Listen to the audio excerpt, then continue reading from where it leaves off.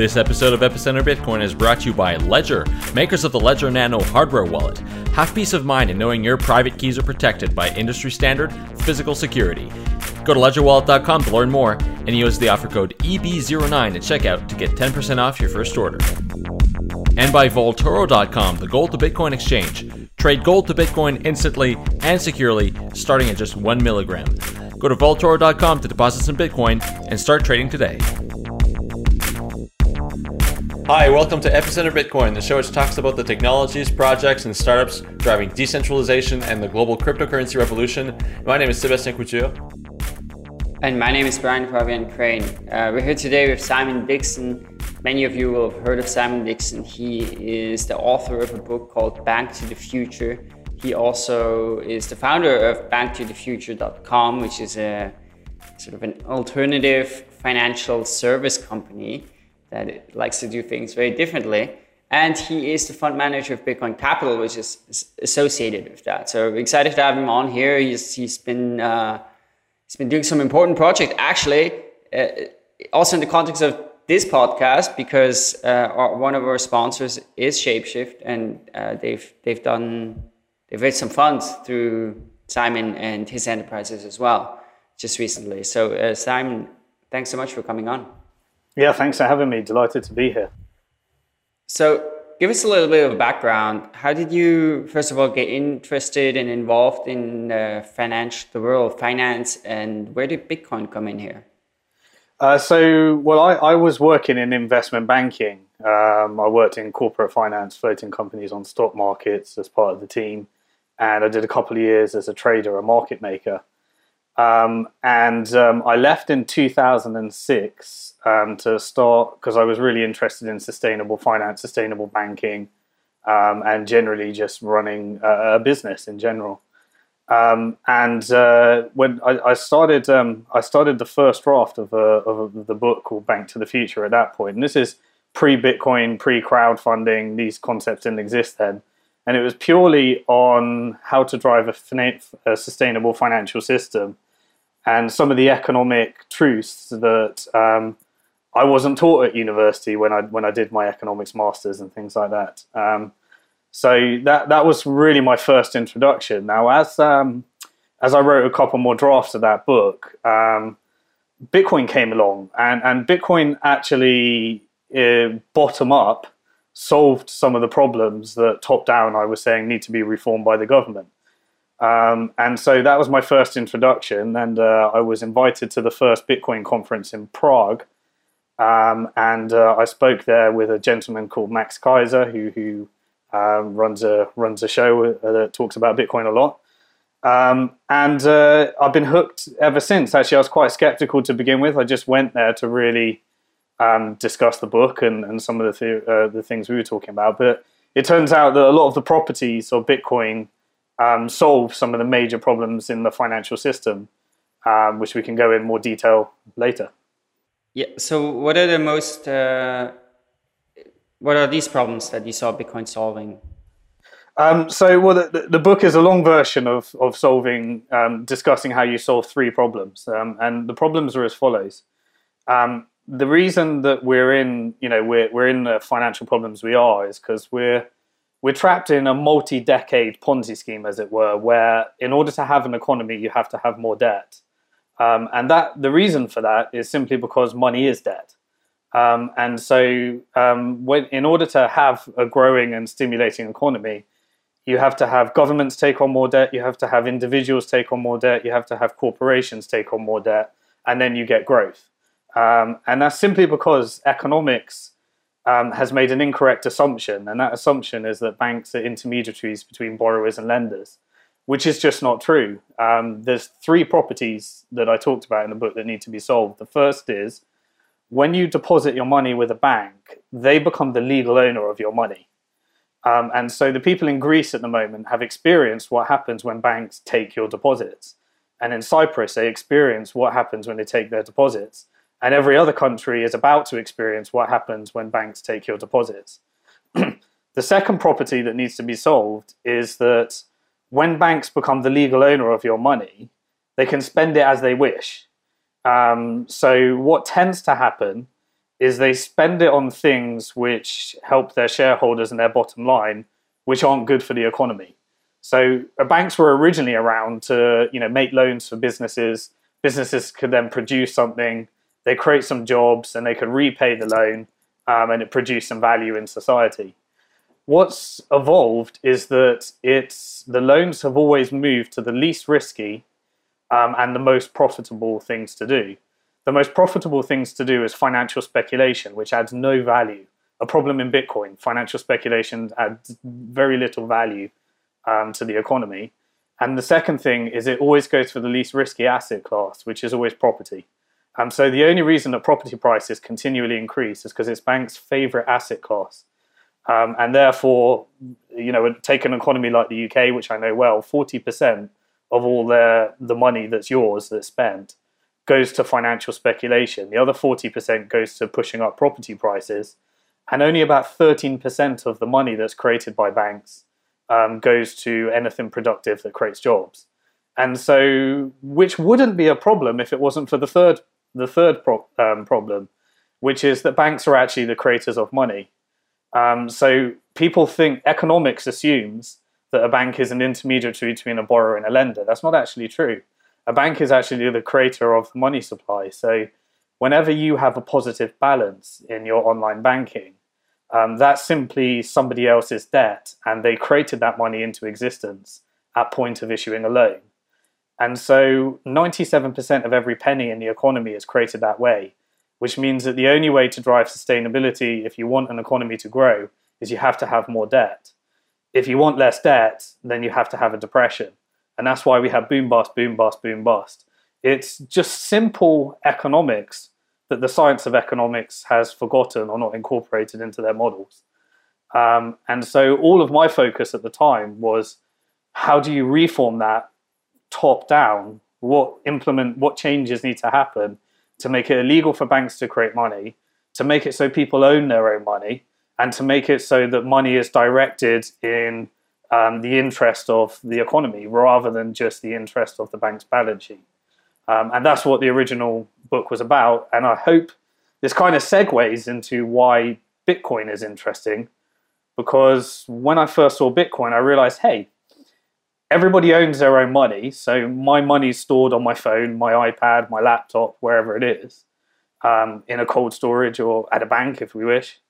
The money's directed person to person. So the way that the money flows is actually a reflection of society. And thirdly, Satoshi Nakamoto created an ingenious way of money being created, which is that the profits of money creation are distributed among the miners and the people that are actually adding value to the network and providing it security. So if you think about it, money can only be created in a few ways.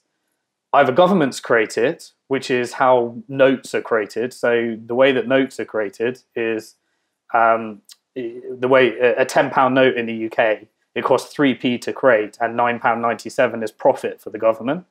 So you sell a £10 note to a bank gives you £10, and that profit goes to tax revenues, and it reduces the amount that consumers need to pay in tax. It's seigniorage is how governments make money out of money creation. But that's only 3% of money. So when people talk about governments printing money like crazy, it's a lie. It's insignificant compared to banks' created money. Why do you think that this has gone, as you say, untalked about by economists and economic theory? Well, the first thing is that it's not untalked about anymore. So the Bank of England, for the first time in its 360-odd year history, just released a video for the first time explaining how money is created.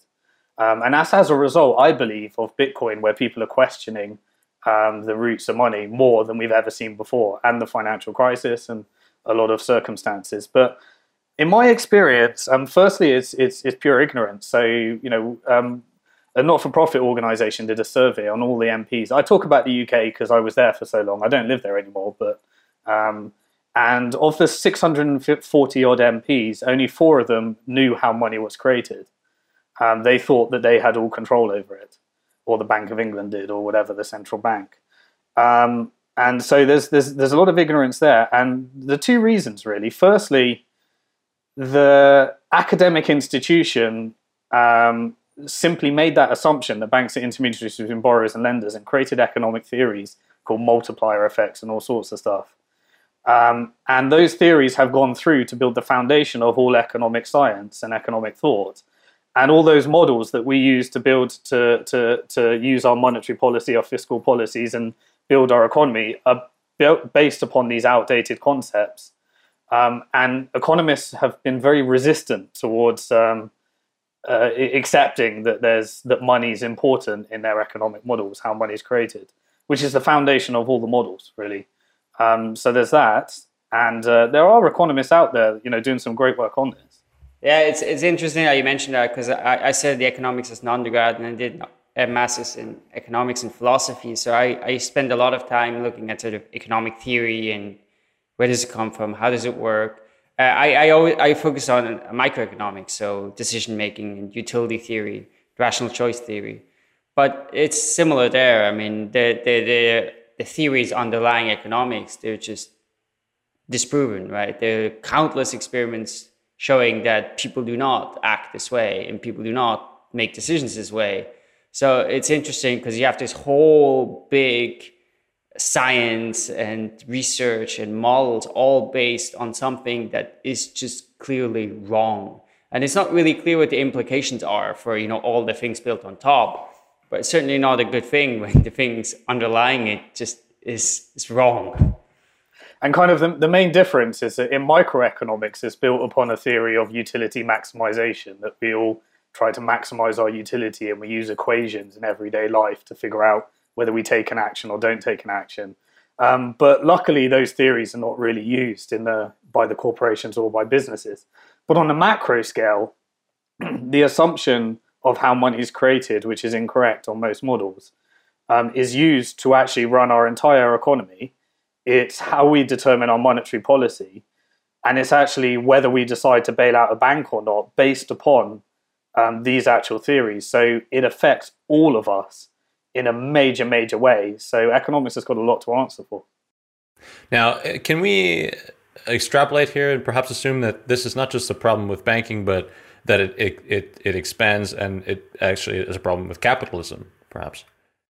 I would disagree totally. I believe that the financial crisis was a banking problem. It wasn't a capitalism problem. Capitalism, in my opinion, is not the crisis. Yes, there's problems with it. I believe it's one of the best ways of organizing structures. I think that, the problem right now is that the capitalism is built upon an unsustainable banking system where the petrol, the fuel of capitalism is money. And money is built upon a process whereby, in order for it to be created, it has to be created as debt. And therefore, that completely skews where money is allocated, who can access capital, and the size of certain organizations that have access to capital. So I believe that we have a banking problem, and that then leads to a corporation problem, because corporations have access to finance that the small to medium-sized enterprises don't have access to, and therefore you get a skewing of the economy. And we've never had capitalism to actually test. Now, if you look at countries like Iceland right now, they are testing capitalism in its true extent. They've sent the bankers to prison. They've sued them for counterfeiting their money supply when they issue loans. And they're looking at cryptocurrencies as a foundation for their economy. And they can do that on a scale of 160,000 people, or whatever the population of Iceland is.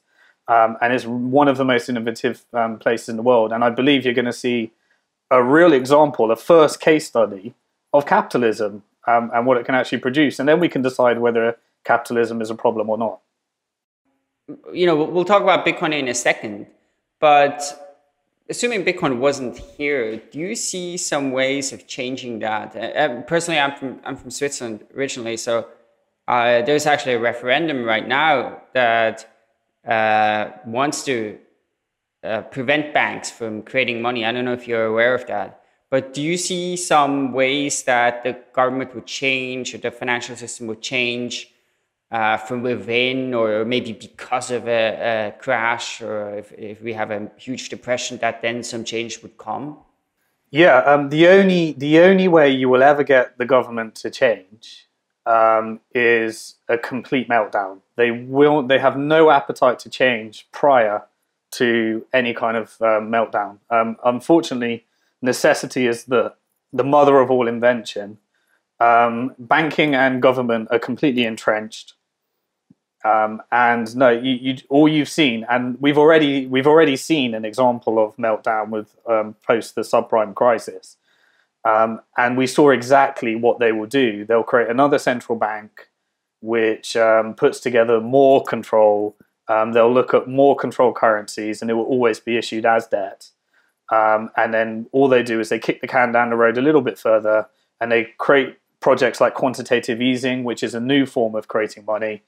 And what quantitative easing did is it said, well, let's allow the Bank of England to create money as debt, and we'll allow the large corporations to borrow money at virtually 0% interest. And then what they did with that money is they ended up buying back their stocks, which created a not a property market bubble, a stock market bubble, a bond market bubble. And then the richest people, which just redistributes money to, then use that to buy more property, which then re-stimulated the property market. So they chose the exact cause of the problem as the solution to the problem. And I believe they will do that forever, because the brave person that goes into government and tries to exercise some of the power which they totally have to create money without issuing debt would be met with such massive, ginormous resistance. And that's what we're seeing. So it just creates a brave case study like Iceland to stand up and do it. Let's take a short break so I can take you to Paris. I dropped into La Maison du Bitcoin, the House of Bitcoin, in the heart of Silicon Sentier, home to many startups, including Ledger. And I spoke with Eric Larchevêque, Ledger's CEO, about what we can expect in the coming months. A lot of our customers are asking for solutions compatible with mobile, using NFC or Bluetooth, and we are working on that. In September, we plan to release the Ledger Unplugged, which is Java Card NFC compatible. At the end of the year, we will release the Ledger Oddity, which is a hardware wallet with a screen, Bluetooth, NFC, and the keyboard. And also in September, November, we are going to release the Ledger HSM for enterprises. And finally, the Ledger Trustlet, which runs in the trusted execution environment, is almost available now in beta for Mycelium and Green Address, and which will be released hopefully also in September. In the future, we really see ourselves as the leading company in securing all the Bitcoin solutions for customers, but also for enterprises. We want to be the Cisco of the Bitcoin. So definitely look forward to exciting and innovative new Ledger products to be released in the coming months. In the meantime, you can always count on the Ledger Nano to keep your Bitcoin safe. So don't delay in getting a secure setup today. Go to ledgerwallet.com and use the offer code EB09 to get 10% off your first order. And that offer code is valid until September 30th of 2015. We'd like to thank Ledger for their continued support of Epicenter Bitcoin. Before you mentioned, Simon, the case of deposits, when you give your money to the bank, it's actually the bank's money.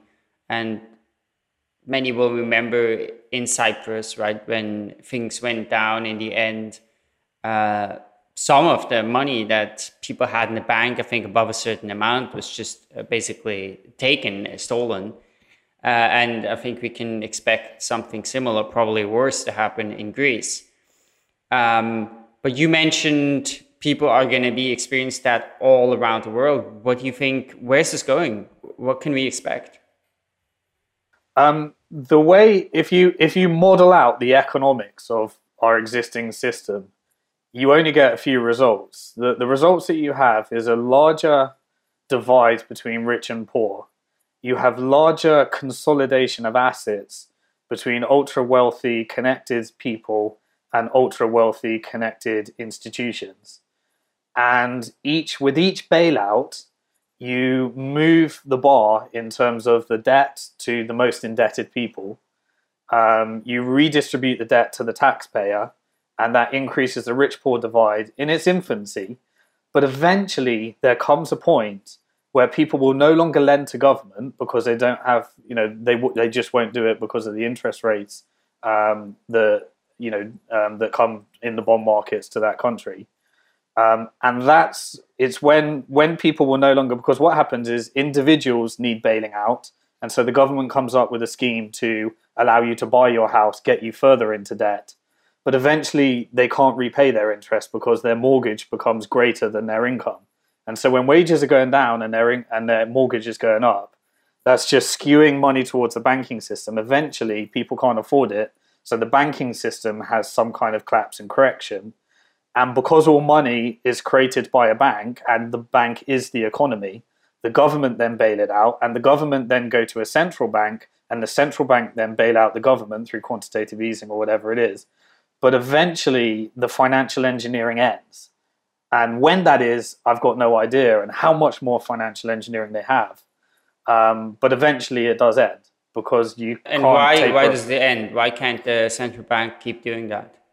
Because you can't taper a Ponzi scheme. The money, the assets underneath this have to come from somewhere at some point. And there's only so poor you can make people. There's only so much debt you can get people in. There comes a point when people just default on their debt. And once everyone defaults on their debt, the entire system collapses. Today's magic word is crash. CRASH.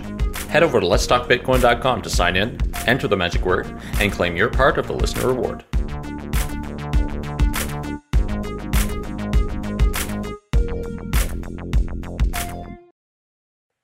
Let's dive a little bit more into that, I think, before we move on to Bitcoin. So, because actually we haven't talked about the Euro crisis on here. We don't talk a lot about sort of economics and the financial situation because, we really focus on Bitcoin, on the technology, on where this is all going. But I think it's interesting with you on here to spend a little bit of time on that. So you said, you don't know when things are going to go wrong, but what do you expect? Because I remember in 2007, 2008, I was reading about this all the time, right? There's a blog that I love, and perhaps you know it as well, and I can highly recommend anybody interested, which is called Naked Capitalism. And the person is absolutely brilliant in that she really, really understands a lot of it. And she's been writing extensively about the Greek situation as well. So I was reading constantly then, and I was sort of always expecting, that obviously this wasn't solved, right? What caused the financial crisis wasn't solved, right? It was just sort of tapered and said, we'll push it further down. And I was like, this is gonna come back soon, and it hasn't, right? It's sort of we're quite a few years down. So, do you think now is the time when, for example, in the EU and the Euro, things are starting to unravel? Things are starting to unravel. They've got a lot more tapering to do. So, what you're seeing in Europe is the consolidation of a group of countries whose economics are very different, who all need their own currencies, whose interest rates and monetary policy for one country does not suit the interest rates and monetary policy for another country, using the central banking system on a grand scale through the European Central Bank, which is essentially Germany. And if you look at the charts, essentially it's just been a massive redistribution of wealth from the smaller countries in Europe to Germany. And that's essentially what's happened with the European experiment. And so now you're seeing Greece fight with Germany as the banker, as it were, fighting and with Greece, and they just need to write off the debt, crash the bond markets. The pensioners are going to get hurt, unfortunately, because they're the ones whose money the banks are investing, and the asset managers are investing. And they need to rebuild their own economy, and they need to rethink it from scratch. They don't need to build the same mistake again, and they can become the most financially innovative place in the world, much like we're seeing in Iceland. Okay, let's move on to Bitcoin. Where does that come in? So we spent some time talking about government and macro and top down and things that are quite scary for people to consider. On the flip side, we've got one of the most exciting times in history. And the reason today is so exciting is because a series of trends have all come together, whether that be social media, whether that be the internet, whether that be decentralized technology. It's really, really exciting times in the entrepreneurial space. So bottom up, entrepreneurs are creating amazing things because they're not just sitting back. And Bitcoin to me was, we call it epicenter Bitcoin. It was the epicenter of financial innovation for me. It was something that I could never have dreamed of being created.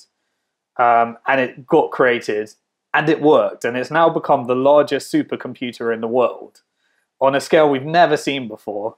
And it's just completely bucked the trend. So, it's just such an exciting financial innovation to now say that, yes, there's a lot wrong with Bitcoin. There's a lot strange about Bitcoin. There's a lot that many people don't understand and can't use. But we now have the rails to build financial innovation completely outside of the existing financial system. So that, people in Greece, if only they were watching this podcast, they would have had their Bitcoins. They'd be exchanging them for gold. They'd be using them on their Bitcoin debit card. They'd be sending them abroad. They'd have freedom, as it were.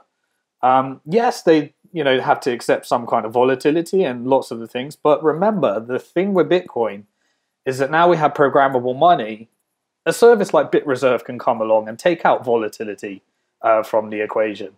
Other entrepreneurs are coming along. So what I love about Bitcoin is that you don't have to lobby a government and persuade massive vested interest to change things because it's being changed anyway at lightning speed.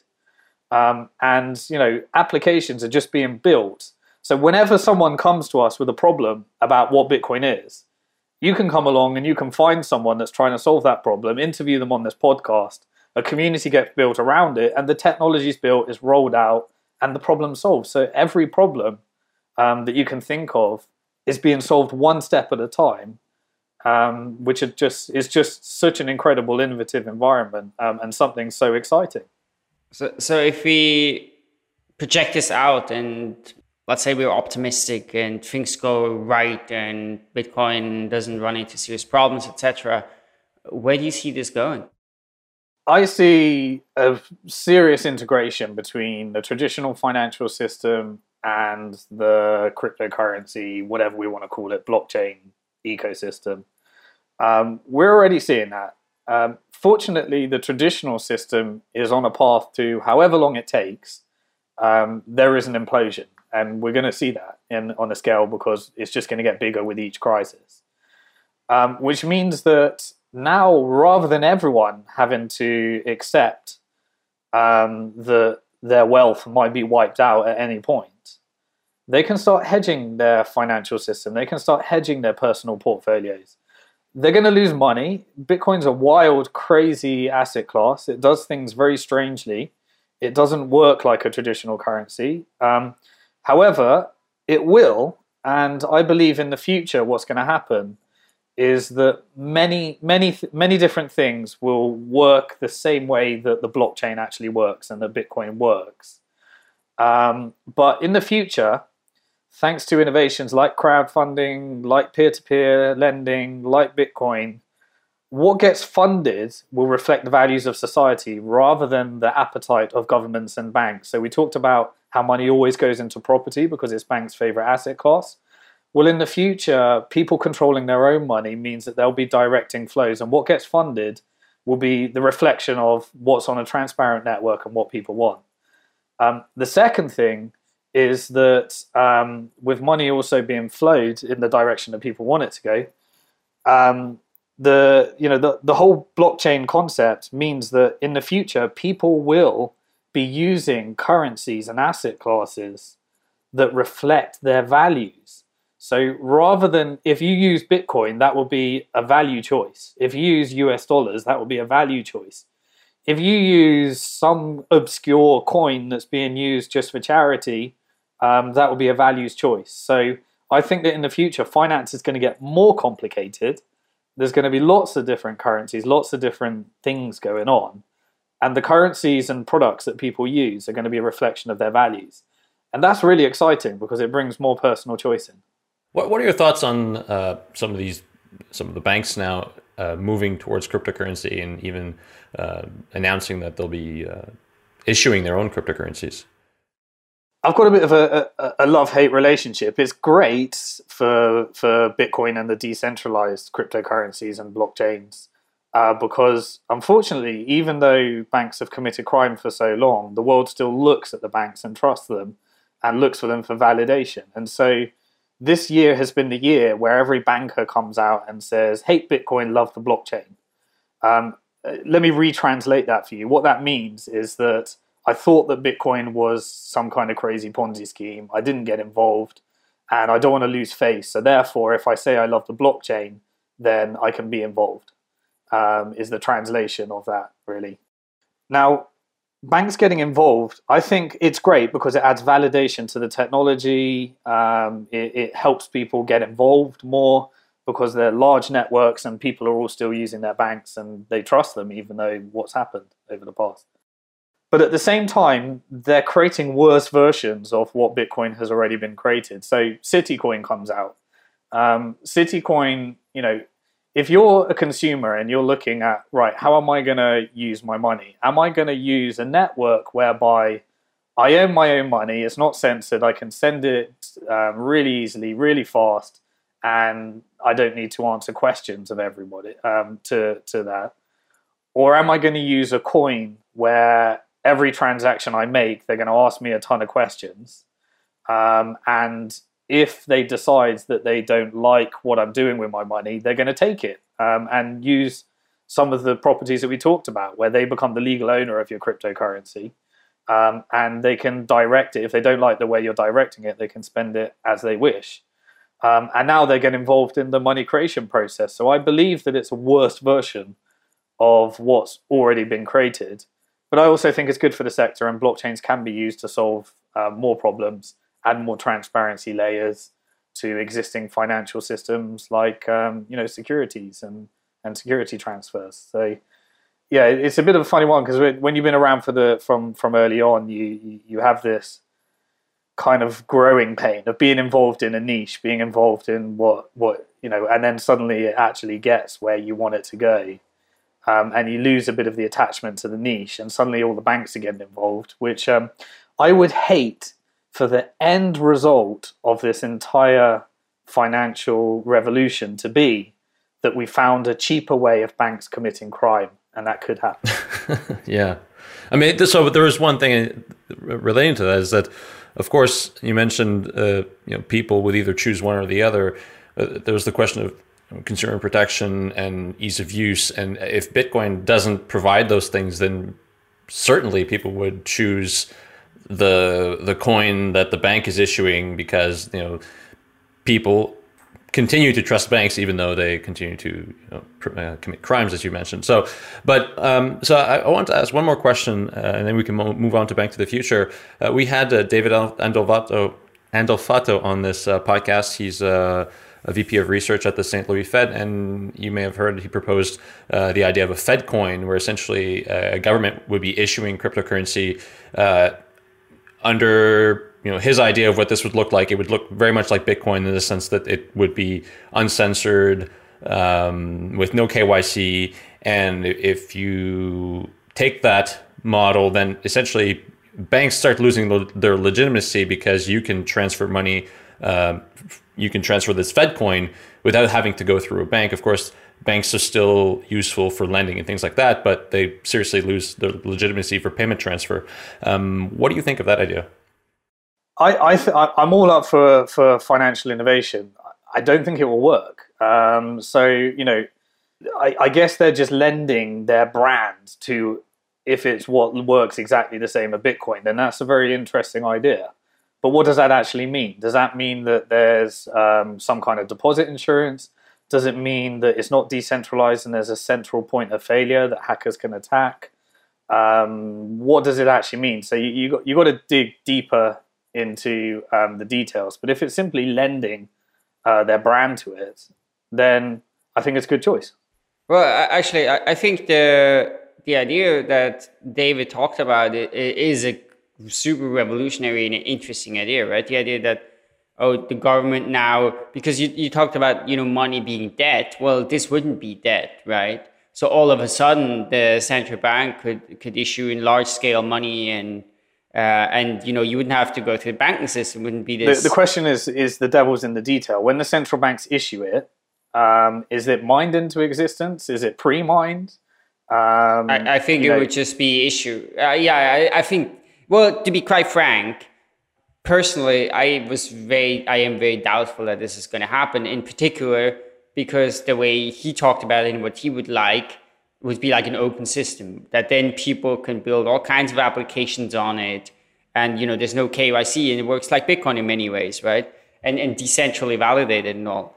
But governments are never going to go for that. I mean, if you look at the license and stuff, there's no way a Federal Reserve would create a cryptocurrency that they don't control, down to the user level. So personally, I think it's an interesting concept. It's actually a cool concept that would be, it would be good to have that as a competition to Bitcoin along and all, but I don't think it's going to happen. I think if governments are going to create a cryptocurrency, it is going to be more like you said, right? Where they're going to do KYC on everything, and it's going to be a pain, and it's going to be full of surveillance and things like that.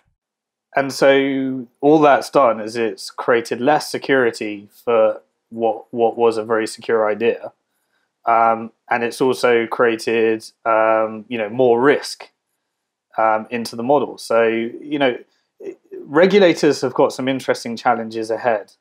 KYC and all these, storing documents on a large scale that can be hacked and distributed is not in consumer protection. At the same time, and it makes it less secure. So the regulations that are meant to be, used for consumer protection work in this system completely against what they're originally trying to achieve. So a Bank to the Future, we have to store details. We have to do KYC. It's part of our requirements in order to operate. But what that does is it just puts our consumers under an additional risk that we don't want to put them under, because they're deciding that consumer protection is not as important as their agenda for anti-money laundering and to protect crime. So what they're doing is they're weighing up, is consumer protection more important to us, or is anti-money laundering more important to us? And these are all decisions that the governments are going to have to make and decide. At the moment, they're deciding that control is more important than consumer protection.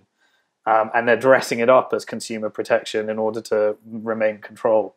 So, it's very interesting digging deep into these policies and what they're looking to do. Yeah, so let's talk more about Bank to the Future, the company. So how did you start it, and what was the original idea? So Bank to the Future was really a bottom-up entrepreneurial venture that I co-founded with Bliss Dixon in 2012. And it was just simply a vehicle to get a lot of this innovation funded and moving. We wanted to create a place where businesses, funds, we could increase more liquidity into the alternative finance sector. So there was things like equity crowdfunding that were coming around. It started in the UK. We had to spend 3 years lobbying regulators just to allow that to exist. And then America copied it with the Jobs Act many years later. And so laws are being changed to facilitate this. The reason being is because getting more money into the small to medium-sized enterprise and sector has been top of the agenda for governments as a recovery mechanism for the financial crisis. So therefore, it's been supported in many ways. Now Bitcoin and cryptocurrencies are being seen as a new sector with £1 billion of venture capital invested in, which is a job-creating sector, and therefore it's getting more support now. So in a sense, for the last, what we wanted to create is an online investment platform where people that were legally allowed to invest can invest in financial innovation. And we've got lots of different products. For example, we raise finance for companies in the alternative finance space. We've raised finance for exchanges. We've raised finance for crowdfunding platforms. We've raised finance for people creating alternative banking systems. And the existing regulation says that we can only do that with a certain type of investor.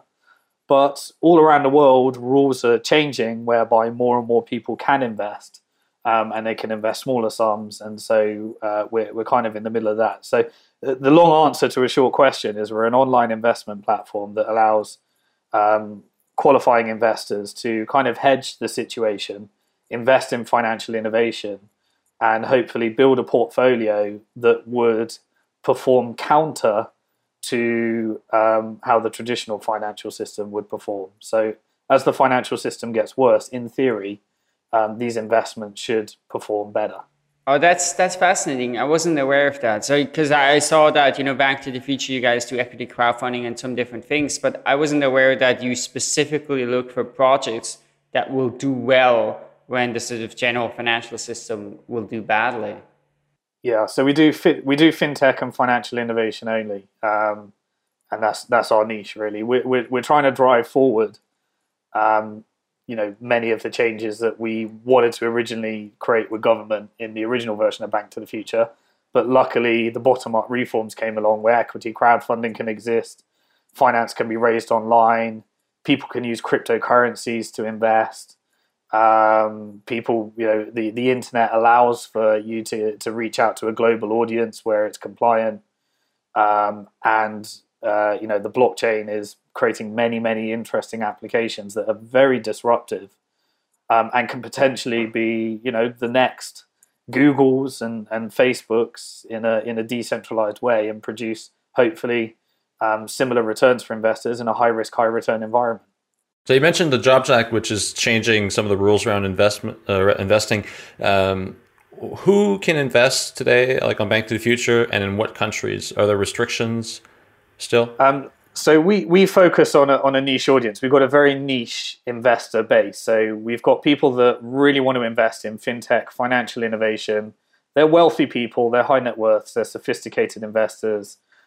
Each country has their own definition. So we've read literally 50 versions of Financial Securities Acts and Services Act and spent lots and lots of money on legal fees, compliance. And we've created a structure whereby people around the world who are either accredited professionals, sophisticated, and each country has their own definition, can invest in these companies. And they can build a large portfolio, so they can invest as little as $1,000, which, in some cases, sometimes is $500.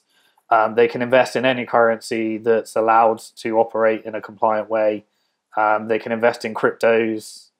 They can invest how they wish into companies, and they just have to make sure they're the right type of investor. And every time a regulator releases a new act, such as the Jobs Act, that increases the ability for people to invest, then our platform will adapt and make sure that only the correct people invest.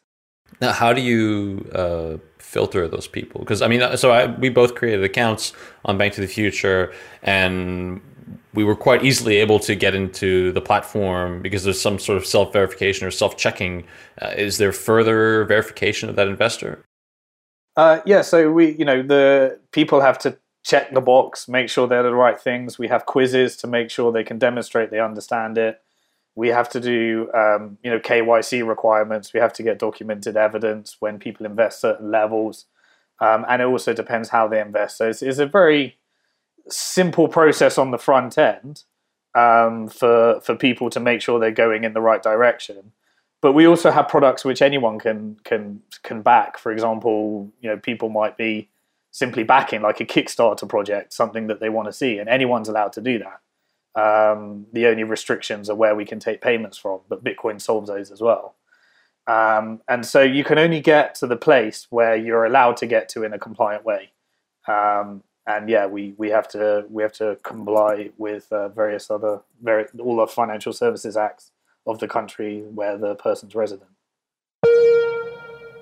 It's time for a word from our sponsors, Vaultoro.com, the gold to Bitcoin exchange. Now, we all know there's been no shortage of Bitcoin exchange scams and hacks in these recent years. And that's why when Philip and Josh, the two brothers behind Vaultoro, decided to start that exchange in the wake of the Mt. Gox disaster. They wanted to do things differently. So they're really pushing the bar forward and innovating in terms of security, transparency, and auditability to ensure that customer funds are safe, secure, auditable, and so there's none of this Mt. Gox, stuff going on.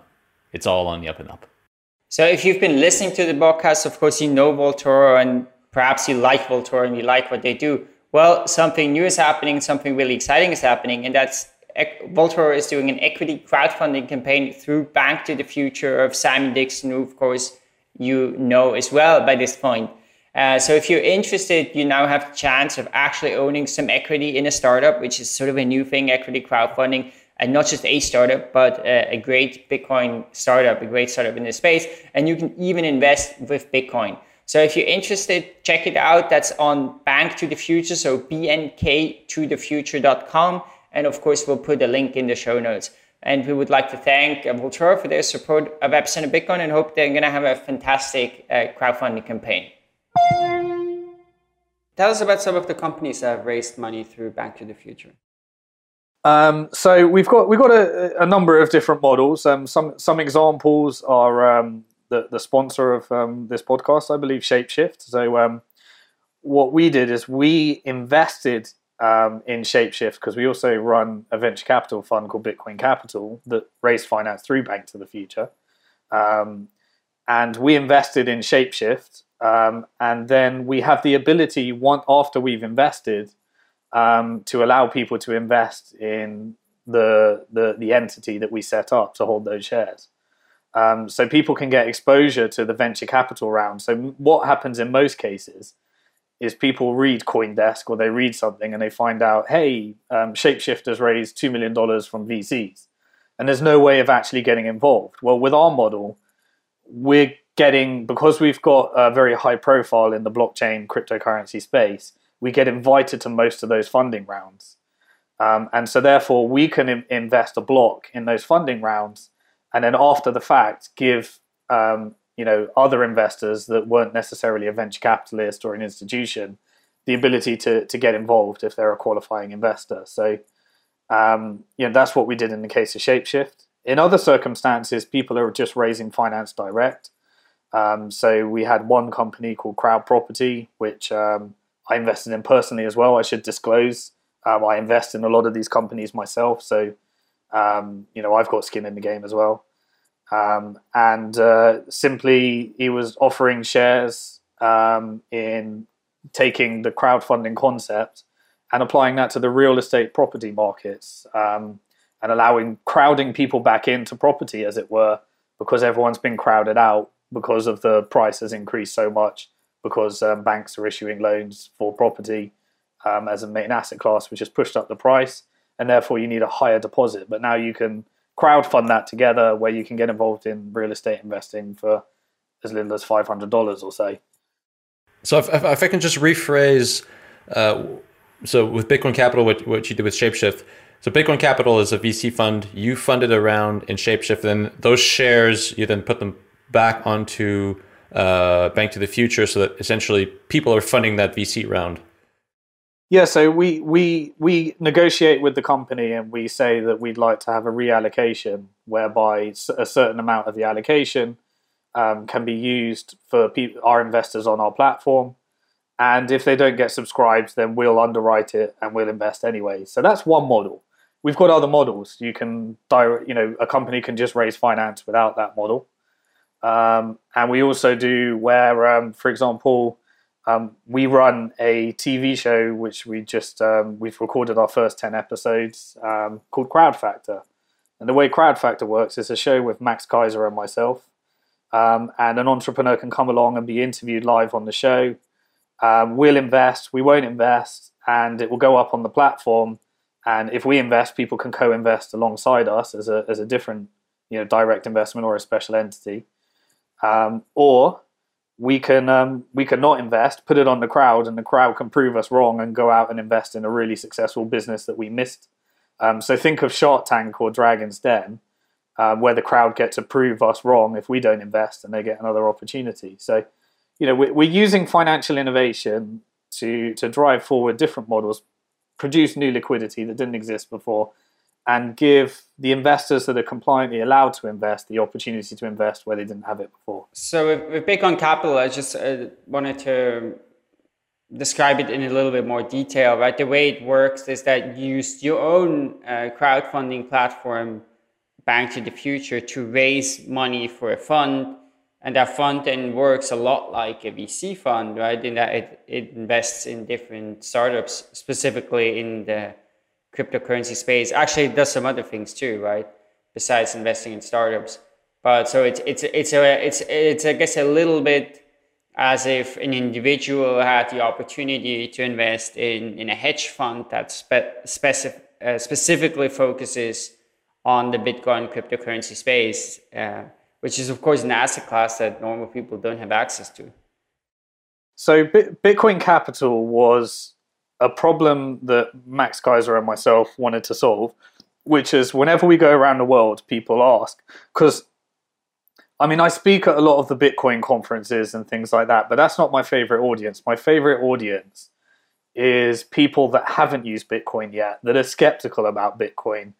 And I spend a lot of my time, trying to convert people into the benefits of being involved in this sector, and what it actually is. So I frequently get asked by professional investors, high net worth people, hey, that was interesting. That changed my perception of what it is, but how can I actually get involved? And then we go down this whole thing of, well, you've got to open a wallet and you've got to do this and you've got to do that. And then you've got to convert on an exchange that you don't trust and stuff like that. And, the whole rabbit hole of, because this is an early sector, it's not terribly easy for everyone to use yet. So Bitcoin Capital was a way for them to just simply put their fiat money in. And we run a venture capital fund that also pays them Bitcoin so that they can start using them. And so what we wanted to do is we wanted to use 1/3 of the funds to invest in a process that we use. So we have mining rigs in Iceland, and we've got a very lean model that's still profitable for mining Bitcoins and altcoins and other coins and all the others, whatever's most profitable at the time. So what we do is we invest 1/3 of their funds in that process, and we give them daily dividends every day paid for in Bitcoin, which means that they accumulate their Bitcoins in an environment where it's not like a traditional miner where they have to sell their Bitcoins in order to pay for their electricity. These are longer term investors that want to accumulate their Bitcoins and then use them for the first time and start getting involved in the sector. The other 1/3 we use to just hold positions in coins. Very few coins. We've only got 2 positions at the moment in coins that we believe in. Can you share what those are? So we've invested in Bitcoin and Startcoin. We hold positions in those. Startcoin is a crowdfunding altcoin, very high risk, very volatile coin, but it was designed specifically with the user case of being used for crowdfunding to help businesses get funded and to give people money. It was a pre-mine coin where we give people their first investment for free on the platform, and it's used for crowdfunding. So we think that's an interesting case. And we're looking at others, but we're very, we're looking. We've been mostly investing in the longer term asset class of venture capital, which is we've got a portfolio of companies. We've invested in BitReserve, we've invested in Shapeshift, we've invested in Factom, we've invested in some others that we're due to announce as well. And so the idea of the fund was as follows: it gives you exposure to the growth of the Bitcoin and blockchain sector. It allows people to invest in a way that they're traditionally used to. They don't have to be a Bitcoin geek to get involved. We'll pay you Bitcoins for as long as the mining process is profitable. They'll diminish over time. And at that point, we might convert to some other type of coin, whatever it is, whatever's profitable. But eventually it won't be profitable. So you'll accumulate a position and you'll get short-term dividends while the long-term venture capital takes time to mature, because that's normally a 5 to 7 year time frame in order for one of these companies to float on a stock market or float on what might be a Bitcoin blockchain market in the future, or get bought by another company, and the high risk, high return asset class that it is. Now, with Bitcoin Capital, are you going to provide other services to the companies you invest in? I'm thinking, for instance, mentorship, things like that. So we're very active in the companies we invest in. Max Keiser's involved, and he's got a very, very large following in the sector. So where it's a good fit, you might be able to go on his show and discuss your business. Conflicts of interest aside, whatever the right thing to do is there. That's his decision, and the TV channel's decision. But we, our main niche is marketing. So we talk everywhere around the world about all the businesses we've invested in, like we're doing right now. We have, I have a large investor following. Bank to the Future has a large investor base. We would like to combine it with crowdfunding purely so, for example, Factom. They've now got 305 new investors that help them raise their $1 million+ on Bank to the Future. That's 300 investors that are all advocates, all looking to support, promote the business. And we talk about it wherever we go. And we also co-invest with other larger investors. You might know some of the things like Barry Silbert and Pantera Capital we've co-invested with. Some of the people that most people are looking to try and get involved, because we're all out there advocating and we're all looking to bring some added value and put these companies together as well to try and construct some joint ventures and share the market share that they're gaining. One thing I wanted to ask about, so with VC funds, there's this typical fund, there's definitely a fee structure, right? Where the VC fund might take like 2% per year of the total funds and then 20%, for example, of all the profits being made. Now, I get this isn't a typical VC fund, right? It's quite different. But how does that work in this case? So the way that we structure Bitcoin Capital is we brought a load of assets to the table when we first started, which is that we were running mining farms for a long time. We have the ability to scale up the mining very fast, very slow. And so therefore we set it up as a traditional company rather than a pure fund, where the investors are getting equity in the company and the company is accumulating assets, and the value of those assets pays out dividends according to the allocation of the equity. So it's not run in a traditional fund way because it's just not a traditional fund. We have other products which are traditional funds. So we've got one like we launched what we call a Startcoin mining-backed security that purely invests just as a fund in the mining process for Startcoins. So let me jump in here, because I saw you mentioned that 50% of the dividends are paid out to the investor. So does that mean of the initial funding, that money that bought all those assets, did you guys put in some of your own money, or is those 50% sort of purely for the fund management and all the work you guys are doing and the traveling and the marketing and etc.? So yes, we put money in as well. That those farms were set up in order to leverage those. So it's like a traditional company. The founders have set stuff up, got some assets in the company, and then investors come in at a later stage.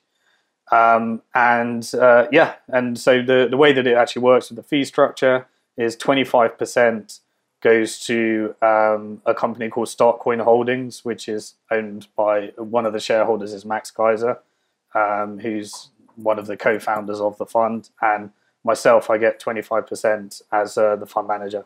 Okay, cool. And now another thing is that there was a Bitcoin Capital Fund number 1, and then there's a fund number 2 that I think is currently raising money. Can you talk about what's the difference here? How do those two work? They're two entities that do exactly the same thing. So when tranche 1 is fully invested and it's accumulated all of its assets, then tranche 2 is a completely separate entity that invests in companies and does the same thing. So they own completely different assets, and they're completely separate entities. So many people have invested in both. Now, what happens when, because this has been the case for some companies, when it gets over the funding threshold gets reached and even surpassed? With Bitcoin Capital, we're raising a maximum of $5 million in tranche 2, so we will close it. There's no overfunding. In other businesses on our platform, you can raise more than your initial goal. And what that means is that you just end up selling more equity. You don't dilute investors. It just means that, let's say you wanted to raise $1 million and you're offering 10% equity. If you end up raising 2 million, you're selling 20% of the company. And I suppose that gets defined in the terms when you first set up the funding on the site. Yes, so every investor, as they come in and invest, they sign up to an agreement, and the terms are all outlined on the pitch, and each pitch has their own terms. But yeah, there's no if we raise more on the platform, the investor's never going to get diluted. It means the company's selling more equity. Fantastic. Well, Simon, I think we're sort of at the end of our show, but thanks so much for coming on and talking about it. It was very interesting. Of course, we will put links in the show notes to Bank to the Future, to your book, also to the site where Tranche 2 is being raised, right? So if people are interested in getting invested there, they can check that out. Okay, well, thank you very much for having me. And I think what you guys are doing is really valuable work, because this is a sector that needs so much education. I believe it's going to have such a big impact in the future. And any resource like this that's helping people get involved, access to information, I think is just a tremendously important thing. So keep up the good work, and thanks for having me. Thank you. Well, thanks so much.